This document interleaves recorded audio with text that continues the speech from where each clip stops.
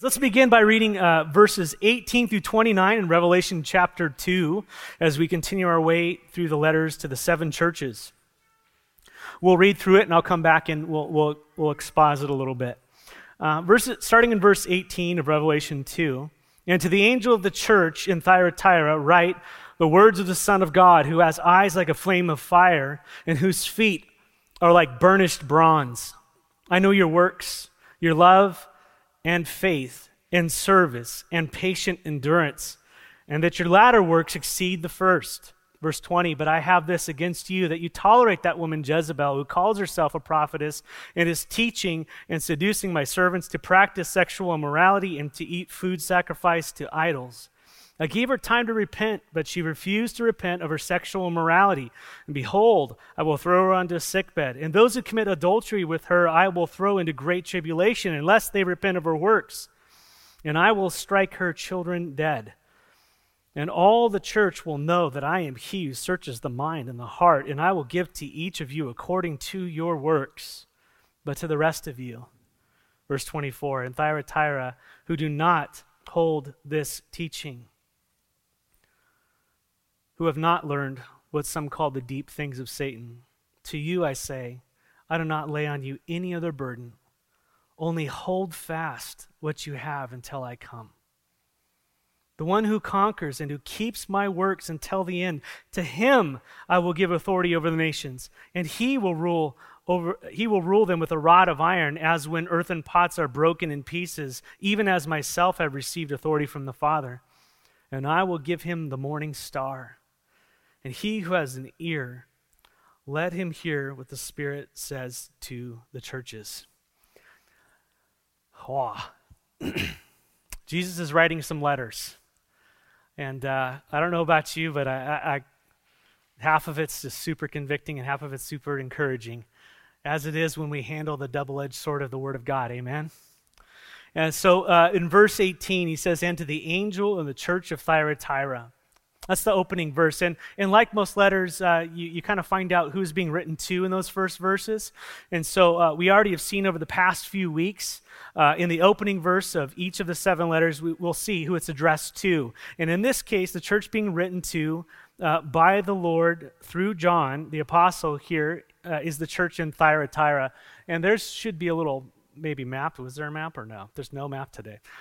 I know you're discouraged, but basically a map of modern day Turkey. I was hoping to just, no, it's just a little bit inland from one of the other ones. It really doesn't make a difference, but Thyatira was what is in now modern day Turkey. Actually, all the churches that are being written to are in modern day Turkey, and it's now called Akhisar, something like that. That's the name, and that actually, the modern name means White Castle. So if you want to know where that hamburger place came from, it's from Turkey. No, that's not right. You should instantly, your discernment should be going off. No, but Thyatira is about 50 miles, just to give you kind of a geographical background. It's about 50 miles inland from the Aegean Sea, so it's not a coastal city, and was originally built by one of the predecessors of Alexander the Great as a military outpost. And actually, it was originally there to protect the road to Pergamum, which was on the coast. We talked about that last week. But because it was built on flat ground, it kept getting, oh, there it is, look at that. There's Pergamum, and then I don't see it. Oh, there it is. Thyatira, yeah, a little bit inland and south. That really doesn't help. Sorry about that. But anyways, because it was built on flat land, it didn't have any natural defenses, and so guess what places in the old world happened to places that were built on flat land with no defenses? They got conquered over and over and over and over, and that's exactly what happened to Thyatira. They were conquered over and over and over and over until the Romans came along. Basically, at the time of this letter, the Romans had this occupation, and they had taken the place, and actually under their rule, under their province, the place had actually thrived. And so there was a benefit to that, to the Roman control.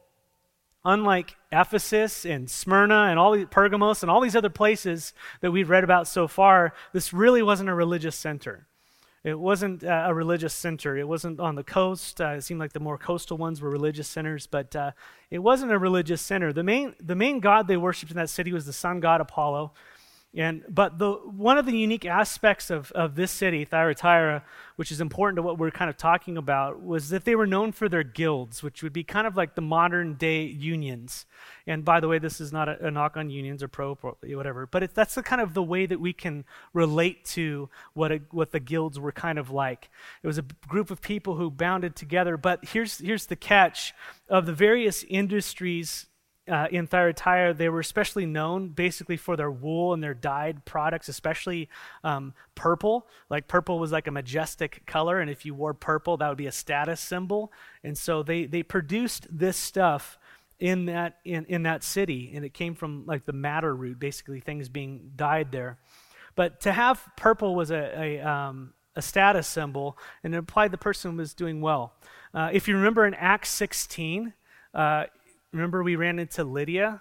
Lydia was a seller of purple from the city of Thyatira.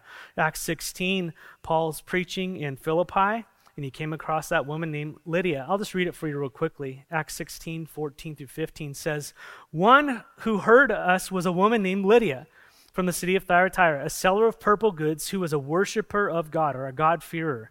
And the Lord opened her heart to pay attention to what was said by Paul. And after she was baptized and her household as well, she urged us, saying, "If you have judged me to be faithful to the Lord, come to my house and stay." And she prevailed upon us. And so you can tell she's a pretty savvy saleswoman. And she kept pressing until they finally came to her house. And so Lydia was this businesswoman from Thyatira who was a seller of purple, or purple products. And most likely, as a businesswoman, she was interacting with these guilds. That's what dominated all the business there in Thyatira. She had the interaction with these guilds. And the challenge facing anyone working for a guild is that all those guilds had their mascot gods associated with them. You know how like football teams have their mascots? Well, they had their mascot gods. And what would happen is they would start their meetings with a prayer to these gods, often with a sacrifice or whatever it might be, and then they go through their business meeting. At the end of the meeting, quite often it would divulge into whatever worship was of that god. And so it would go into these things, the sexual morality and food sacrifice to idols and all that stuff. And so to be associated in the business world, you'd have to be connected to a guild. And if you're connected to a guild, you'd have to interact with and deal with this worship that was just thrown on you as a believer. And so what would happen is it would go against many people's conscience, and they would have to not be connected to a guild, and they would lose their livelihoods because of it. Now, I don't know if you can see the connection or not today, but there are things that are being asked of business people and things that are ungodly. And to be in business, you must adhere to certain practices and support them and promote them and all these types of things. And so you can imagine, just as today it's getting more difficult, back then with just gross craziness, how difficult it must have been for a believer like Lydia to just hang out and be a part of that community. And so there was some difficulties facing Christians in Thyatira, as most of the commerce was filtered through these guilds.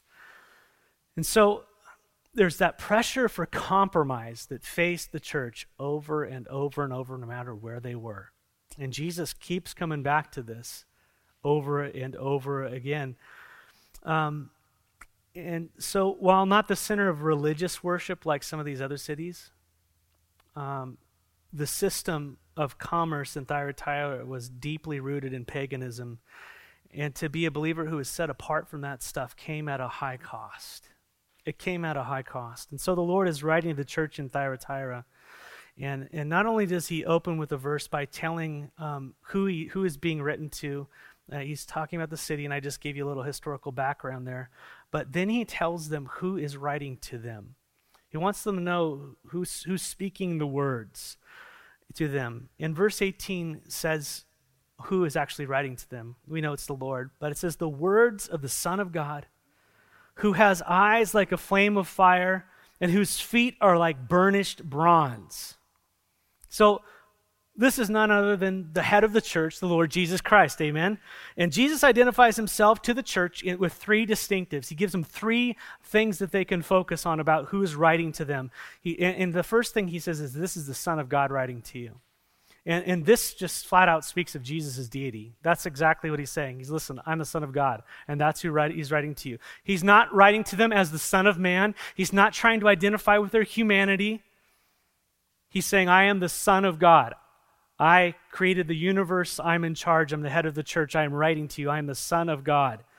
And he's telling them that's who is there, who's writing to him. And the reason why you can only guess why he's doing that is because he's going to speak with authority. He's going to speak about authority to this church. He's going to correct them, but he's also going to encourage them and give them promises regarding authority. But the reason that he is doing this, again, is to get their attention. Who's talking to you? Now, how many of you get junk mail all the time? You know, and you just, what they're constantly trying to do is make you think that that's important, right? And they're trying to do it through various ways, and it's always, you find out and you start reading and you go, oh, this is not important whatsoever. But when the Son of God is writing to you and starts out and says, this is the Son of God writing to you, you kind of don't put that in the junk mail pile at all. And this is not only, he not only says he's the Son of God to them, but secondly, he says, I have has eyes like a flame of fire. And pulling from his description of chapter 1, which is later repeated in chapter 19, but the idea is that he has these eyes of fire that pierce through anything. They're refining. They can see through the situations you're in. They know everything that's going on. It's just a purifying, holy gaze. Nothing is hidden from him, and that's the picture. And I'll read the Revelation 19:12. When the Lord returns, it's described of him like this, Revelation 19:12. His eyes are like a flame of fire. This is the rider on the white horse. His eyes are like a flame of fire, and on his head are many diadems, and he has a name written that no one knows but himself, and he is clothed in a robe dipped in blood, and the name by which he is called the Word of God. And so piercing, fiery eyes, robe dipped in blood. I mean, this is all talking about this guy's, Jesus is serious. Again, this is not the flannel graph Jesus that we get. This is the risen Lord of the church, and he is holy, and he is looking into his church, and he's seeing what is commendable and what is not, and he's letting them know what he sees. So piercing, fiery eyes. And then Jesus thirdly identifies himself as having feet like burnished bronze. MacArthur says this speaks of his purity and holiness that tramples out impurity, and that's kind of how it is. And so you got this idea of if Jesus means business, right? Jesus, the Son of God, who has eyes like a flame of fire and whose feet are like burnished bronze, writes to the church in Thyatira. And then after saying who is writing the letter, this is where we pick it up here, he tells them what he knows. And again, this isn't a cursory knowledge, this is an intimate knowledge. And he begins in verse 19. He says, I know what? Your works. And again, he starts this, whenever he says, I know your works, that works is kind of like a title, and then he starts to break down what those works are, works or fruits. And so the Lord intimately knows his church, he knows what they're doing, and he knows what they're doing well, and he wants them to know that he knows what's commendable. And the basic idea is that this was a church that had commendable spiritual fruit in growth. And he says, I know your works, your love, and faith, and service, and patient endurance, and that your latter works exceed the first. And so basically four identifiers under the category of works. And the first that he commends them in is their love. Their love. One of the true marks of a believer is love. Is it not? Yes. First, love for God, then love for one another. And the word here for love is agape. It's the big one, right? Agape. And this type of love is a love that always has the welfare of others in mind. It's a sacrificial love. We see it in John 3:16 and other places, John 3:16. For God so loved the world that he did nothing about it. No. For God so what? Loved the world that he what? He gave. See, it's a love that compels to charity. It's a love that compels to mercy. It's a love that compels to sacrifice. It's a love that compels. It looks at the other person and says, I'm going to give what you need. That's the kind of love that God has. It is a sacrificial love, and that is the kind of love that he shared from the beginning of the universe with the Son, Father, Son, and Spirit before the worlds were created, and he has come to save us and to bring us into that relationship of love, not only now, but forever and ever. Amen. It was God's sacrificial love that compelled him to give his Son. Likewise, it is the kind of love that marks a believer and is to mark the church. Amen? It's to mark a believer and it's to mark the church. We know that the fruit of the Spirit is what? Love. It's a work. It's actually a good work. It's a work of God. It's something that flows out of our relationship with him. When we are connected with him and when the Spirit is in us, the thing that wants to get out and grow in us is the love of God to overflow to one another. And so Thyatira actually is the first church commended for their love. This is the fourth church in, and only one has been commended for their love. And so that's one of the things that the Lord connects with them. Secondly, Jesus commends the church for their faith. This is better understood as faithfulness. Faithfulness. The true believers in the church were consistent in their devotion to the Lord. They were faithful to the Lord. If you remember in Acts 2:42, when the church was born, what happens? The church is kind of typified by some things. In Acts 2:42, it says that they devoted themselves to the apostles' teaching, to fellowship, the breaking of bread, and prayers. They made it a priority. They were devoted. They were faithful, not to programs, but to the things the Lord was calling them to. Amen? Yeah, so a church is, one of the identifiers of a church is faithfulness. Faithfulness to the Lord. Love, faithfulness. Thirdly, the church was commended by the Lord for their service and patient endurance. The picture here is that love and faithfulness produces something, doesn't it? It actually works itself out. You can say you have love and you can say you have faith, but if you don't have works, your faith and love basically aren't really happening. If you love someone, you're going to meet their needs, right? For God so loved that he gave, right? Love one another deeply from the heart. This is my command, that you love one another as I have loved you. If you love me, you'll obey my command. And this is my command, that you love one another. See, Jesus says, my love language is obedience. That's how you show that you love me, is by your obedience. And here's what I ask you to do. Now go love one another the way I loved you. How's that? Sacrificially, truthfully, and to the glory of God. It's awesome. But if you love someone, you're going to meet their needs. And by the way, you're going to meet their needs even if obstacles come. Notice they said it's patient endurance. That has the idea of overcoming obstacles, to continue to love, to continue to be faithful, even when hard times come. And that's what I love about this last year, is it really revealed a lot about the inner workings of my heart and of our hearts, didn't it? Gosh, it showed me how selfish I was. Anyone else? And a lot of those things, and also the ways that we actually endured in and continued in good works together as a fellowship and individually. Amen? And boy, there's a lot of prayers that we had to go, Lord, forgive us and help us to get right back on track with you. It clarified a lot of things about us. But this church was a church that patiently endured. They continued. They let their love work out. They let their faithfulness work out. Nothing stopped them from doing those things that would please the Lord. And then the Lord lets them know, lastly, that their works were increasing.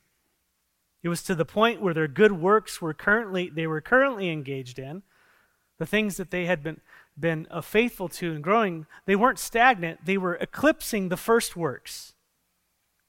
And the picture I kind of had in my mind is, isn't this what we desire, like for, let's just say, our kids? That they have character, and then that the things that they would do would build upon that character. And as that character and the responsibility grows, those things would continue to build based upon that, continue to build until it becomes more and more and more. It's like the building that's being built. He's saying, listen, not only were our first works awesome, but they continued to compound. They were growing like a healthy tree bearing good fruit. They kept bearing fruit in their season. How many of you have had trees where you start off and it's like you get like 2 oranges? And you're like, oh, man. Well, you guys don't have oranges. Cherries. Get 2 cherries. Someone help me. You know what I'm saying? And then the next year, there's a little bit more, and a little bit more, and a little bit more, and a little bit more, and then you see the maturity of the tree come in until it's almost being broken by all the weight of the fruit, and you kind of have to trim it back. That's the idea. This church kept growing in their good works. It was awesome. Year after year, just faithfully enduring, encouraging, and growing in the Lord. That's the picture of this church. And Jesus looks at this church and he says, man, that is awesome. That is so good. That is what I desire as I walk through my church. To have a church that reflects my character. And that's what a Christian is someone who reflects the character of Christ, of love, of faithfulness, patient endurance, and all these things, the characteristics of the Lord. Amen? So that's who this church really was. And by the way, conversely, you can really tell when a church is having trouble when the opposite of is happening, when there's a lack of sacrificial love. And you can also tell that in an individual as well. When there's a lack who calls himself a believer, there's a lack of sacrificial love, there's a lack of devotion to the Lord and to one another, a lack of good works, a lack of perseverance, a lack of all these things, right? A lack of these things abounding. And the Lord has to address some of the churches like that as we have seen. But the Lord says to this fellowship in Thyatira, says, man, I commend you in these things. Good job. How many of you are encouraged by that, huh?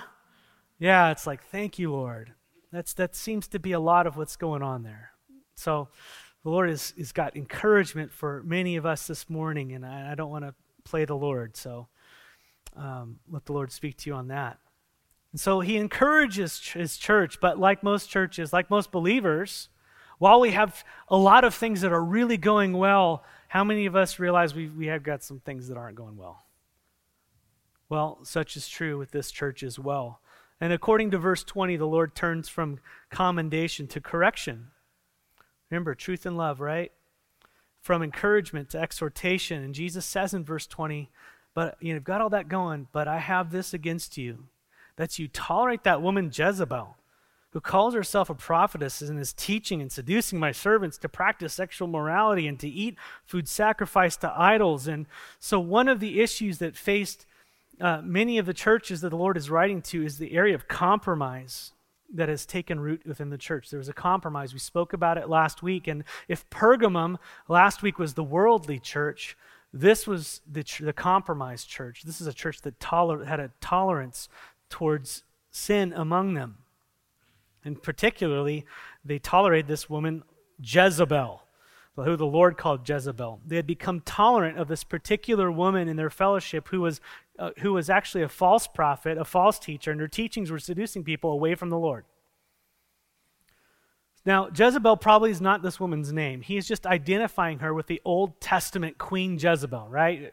How many of you remember Ahab married Queen Jezebel, who came from a different land, and she brought with her in her influence the false gods of Baal and Asherah and all these other people, all these other gods.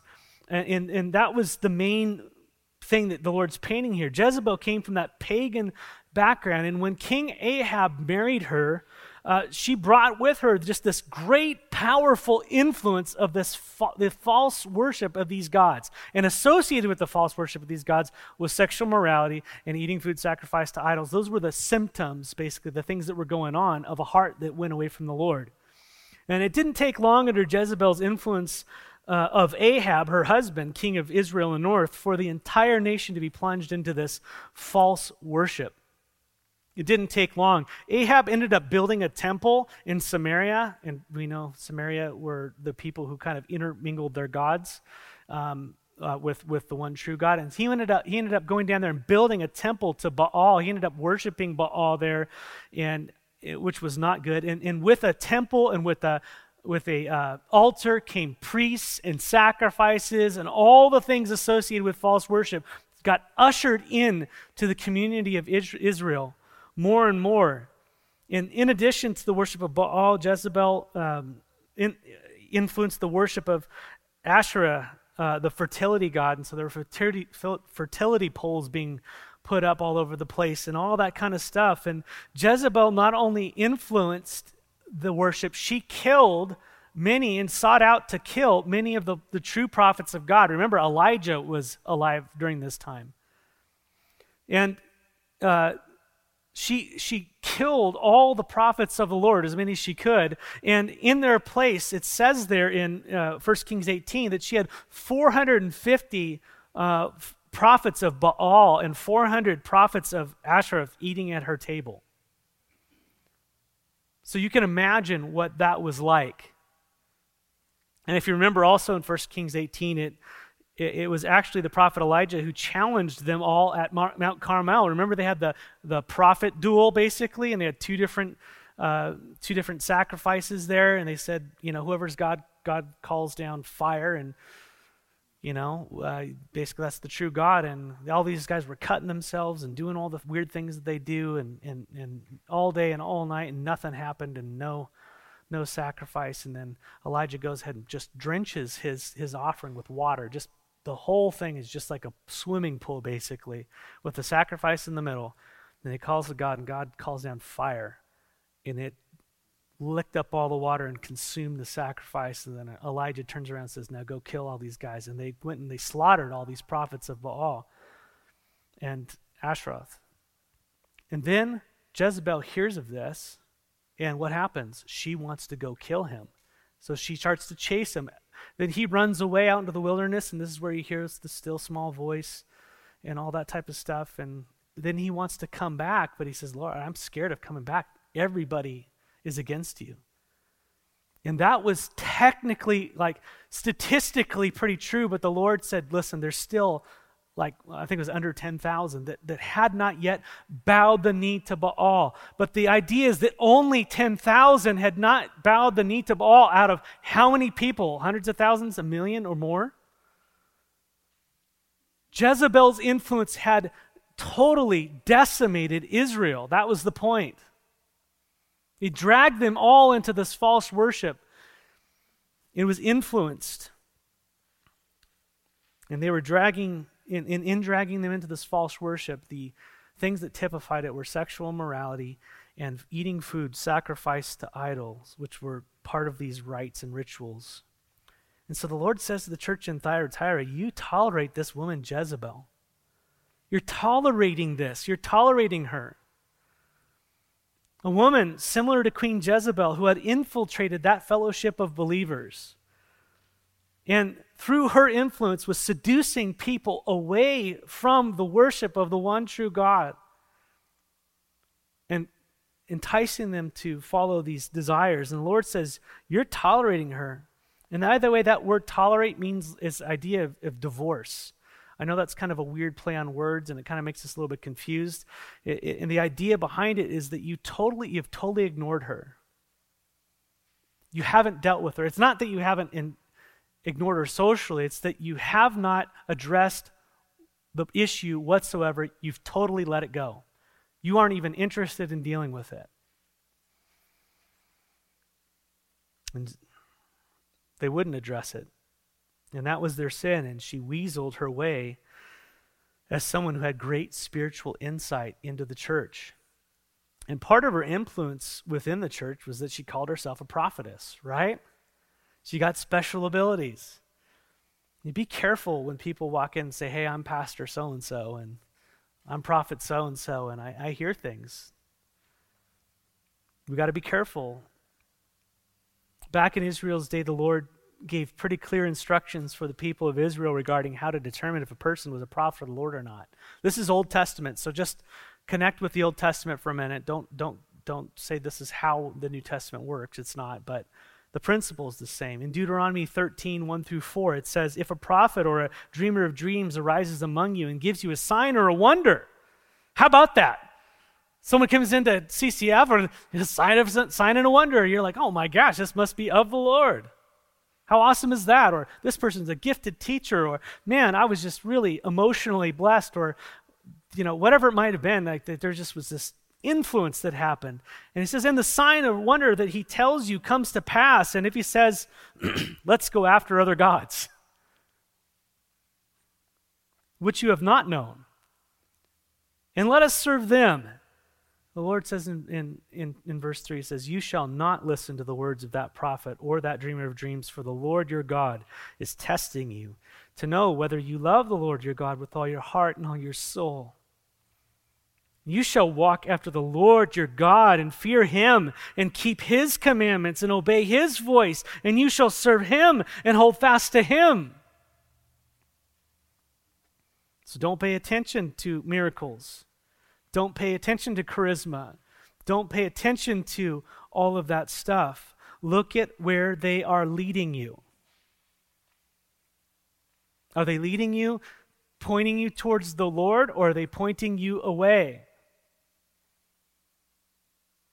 And Israel was to deal severely with false prophets. They were to kill them.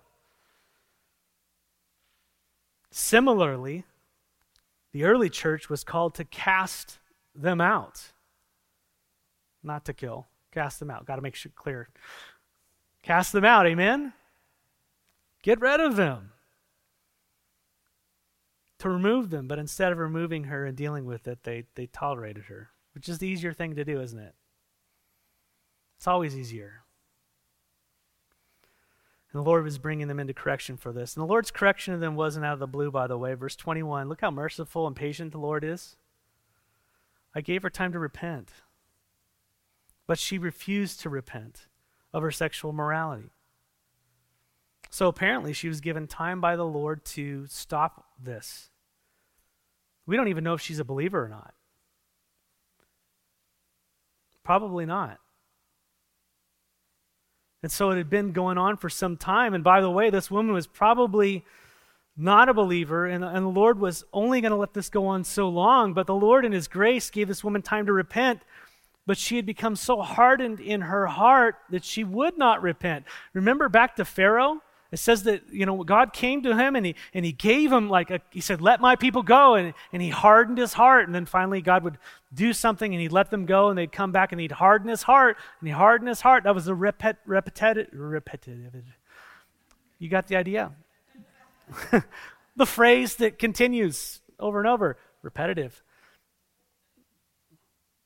But at the end, it didn't say that Pharaoh hardened his heart. It said that what? God hardened Pharaoh's heart. And when God hardens Pharaoh's heart, there's no unhardening coming back from that. And that was the judgment brought upon Pharaoh, right? God gave him time to repent, but he did not. He gave this woman Jezebel time to repent of her sexual morality, the things she was involved with, this false worship, but she would not, and she actually became hardened to the point where she was now influencing others and drawing people into this weird stuff. So the Lord said what he's going to do now. Verse 22, behold, I will throw her onto a sickbed. And the word sick is not there in the original, but the idea is he's going to throw her down, and she's not going to get up from it. That's the idea. She's going to be thrown down in judgment by the Lord, the one who is the Son of God with eyes of fire and feet of burnished bronze. It's interesting that Queen Jezebel was thrown down. Remember that, her end? She was thrown out her window. Jehu called up to the eunuch, said, throw her out. And she was thrown down to her death, and, she became dog chow. Lord Jesus, in defense of his name and his church, would cleanse this woman from her midst. But not only her, listen to who else he's dealing with. And those who commit adultery with her, I will throw into great tribulation. It's interesting that Jesus looks at this as adultery. Not only physical adultery was going on, but spiritual adultery to him. She was influencing the church away from him. And those who committed adultery with her, who went after her, who followed her teachings, he would do what? He would throw them into great tribulation. Some people think this is talked about into the great tribulation. If you look at the letters as epochs, you can kind of maybe throw that into there. But I think this is simply great tribulation is great turmoil. These people are going to experience great turmoil at the hands of the Lord. They're going to have a great tribulation in their life, and this could be leading up to death. The Lord has the ability to correct the church. He talks about this in Corinthians, about those who take the cup in an unworthy manner. You guys remember that? He says, that's why some of you are sick, and some of you have actually gone home early. The Lord's brought you home in judgment, is the idea. But the great tribulation here is probably not the great tribulation, but it's great conflict or distress. And so these are believers who have followed her lies and have been influenced and they wouldn't repent. And so the Lord has to deal with them. And then verse 23 says, and I will strike her children dead. Jesus will strike her children dead, those who follow her. And the idea is you have an adulterous relationship with people who, with children. And the idea there is that those children would be the followers of them, so to speak. He's saying, I'm going to take care of the whole thing. The one who started it, the one who was succored by it, and the ones who now follow it are all going to be dealt with. The Lord will deal with it. So the Lord says, I will kill them. Pretty harsh words. He's going to kill these children, which are not children, they're people who follow after this. The Lord Jesus Christ, the Son of God, with eyes of fire and feet of burnished bronze, won't have any of it. He's violently opposed to this. Violently opposed. And the result will be, verse 23, and all the what? All the what? All the churches will know that I am he who searches what? The mind and the heart. And I will give to each of you according to your what? Do not try to theologize this away. Jesus is not mincing words. He will give you according to what you have done. He will give me according to what we have done. We are not saved by our works. I know those sound like two contrary statements. We got to know we are not saved according to our works. Want to make that clear as day. We are saved by grace through faith. But we also, I think, sometimes have a view of cheap grace. Should we sin that grace may abound? What? Certainly not. So this is, again, it comes back to the thing is that the church is to be holy. Why? Because of the grace. Because God saved us. Because this is our Lord. This is who he is. He's awesome. And I don't know about you, but I'm reading through these things and I've been convicted like crazy. Man, you better take things more seriously. You know?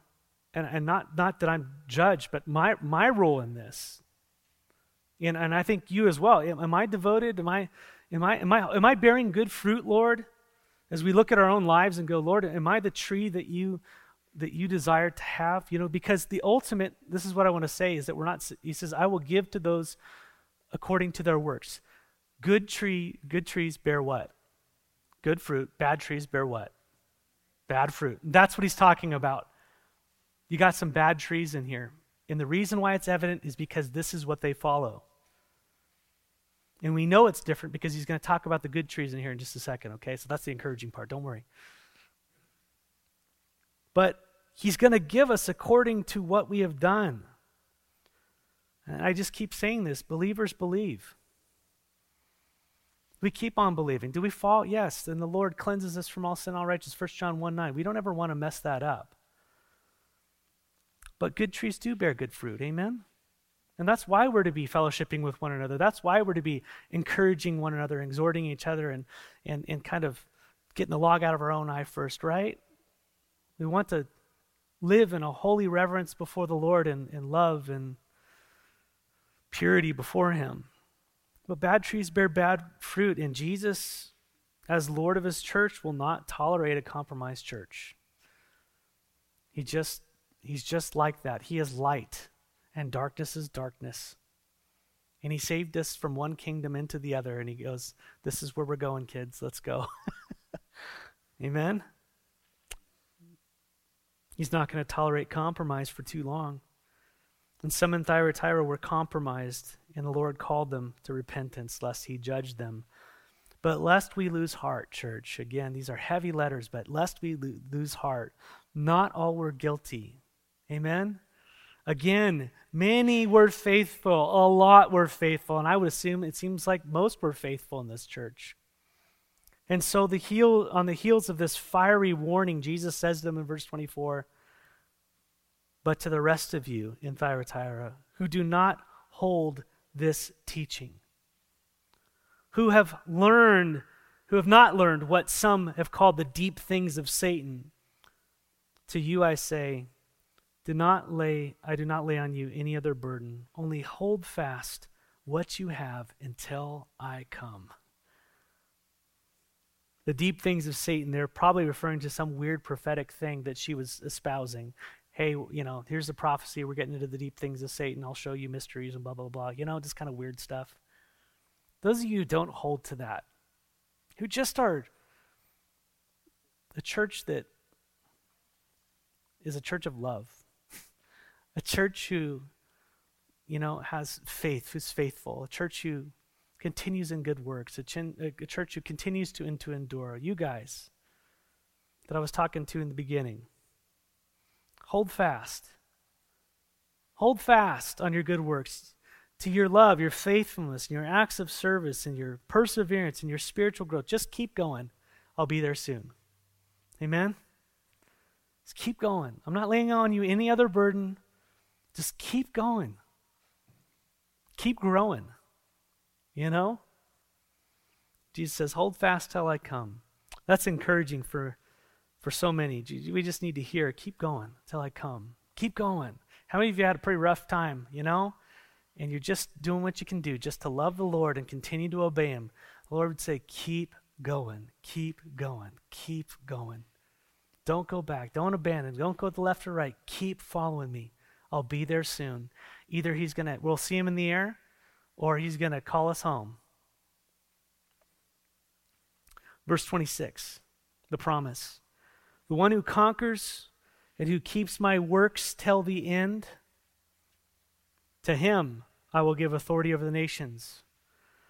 And he will rule them with a rod of iron. And when the earthen pots are broken in pieces, even as myself have received authority from my Father. The one who conquers, that's the one who overcomes the Jezebels, the one who continues on in the good works, that keeps the good works till the end. Those are believers. Believers believe. We just allow the work to continue to do the good work through us. Amen? Remember, it's him who is the one who causes us to work and to do, right? And yet we still need to obey in the doing.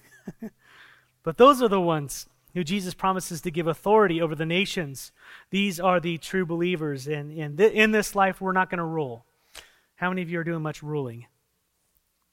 By the way, the word for rule here isn't like smash down rule. It's the word for poimen, which is the word for pastor, which is the word for shepherd.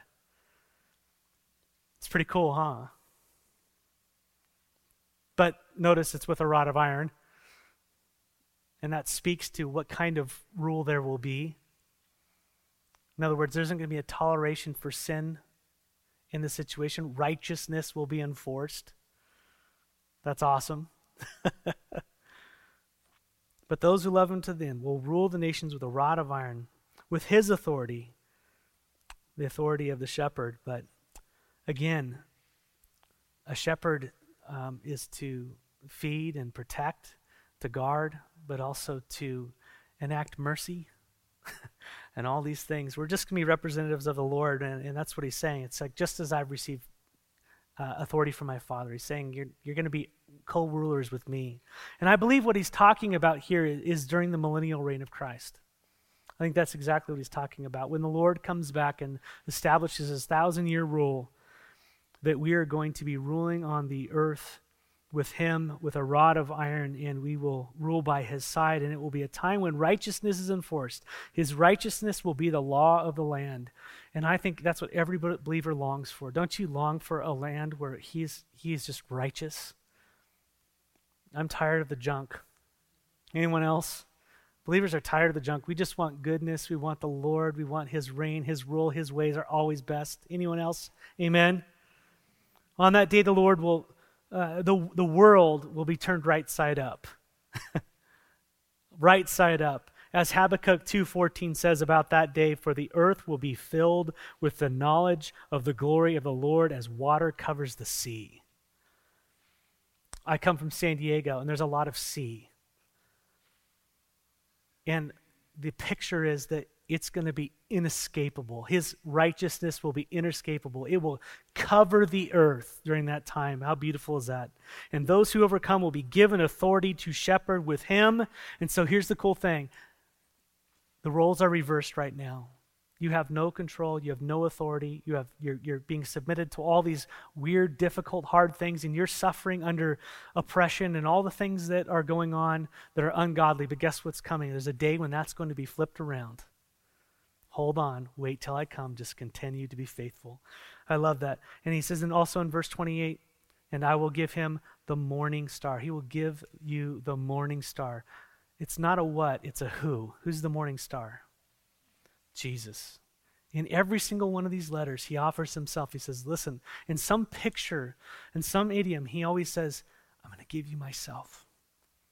And ultimately, as a believer, it's like, I can't wait to get to heaven and see all the cool things, but you know what?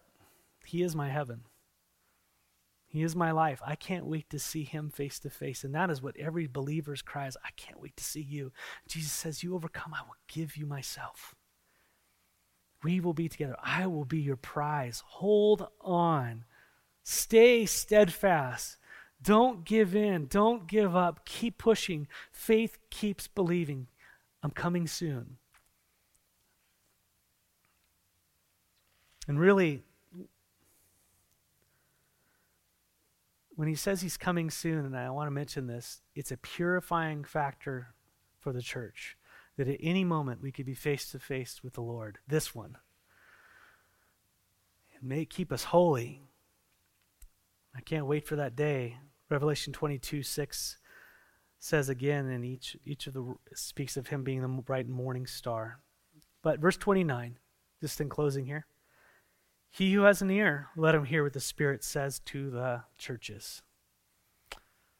What's the Lord saying to you today? What's the Spirit saying to you as part of the church? What's he saying to us as part of the church? Got any Jezebels going on there? Got any compromise that needs to be taken care of in your life? All those types of things. Listen to what the Lord would say on that. Are you one who the Lord is encouraging this morning, that you've been faithful, that you've been a believer who's demonstrating the fruit of love and growing in all these things and good works, and you're persevering?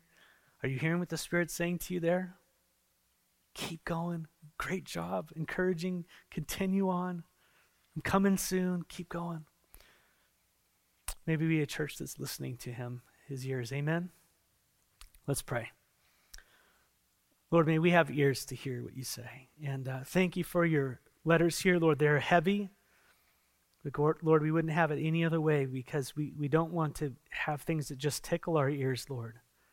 But we want a true analysis of who you are and what you think, because we exist for your glory. And so, Lord, by your Spirit, work in this fellowship of believers. And again, I pray for the church at large, that we would be a holy, spotless bride presented to you, Lord, as you work in our hearts by your Spirit, but as we simply obey you. May you do a great and profound work in and through us, for your name's sake alone, for your glory. And we pray this in the name of Jesus. Amen.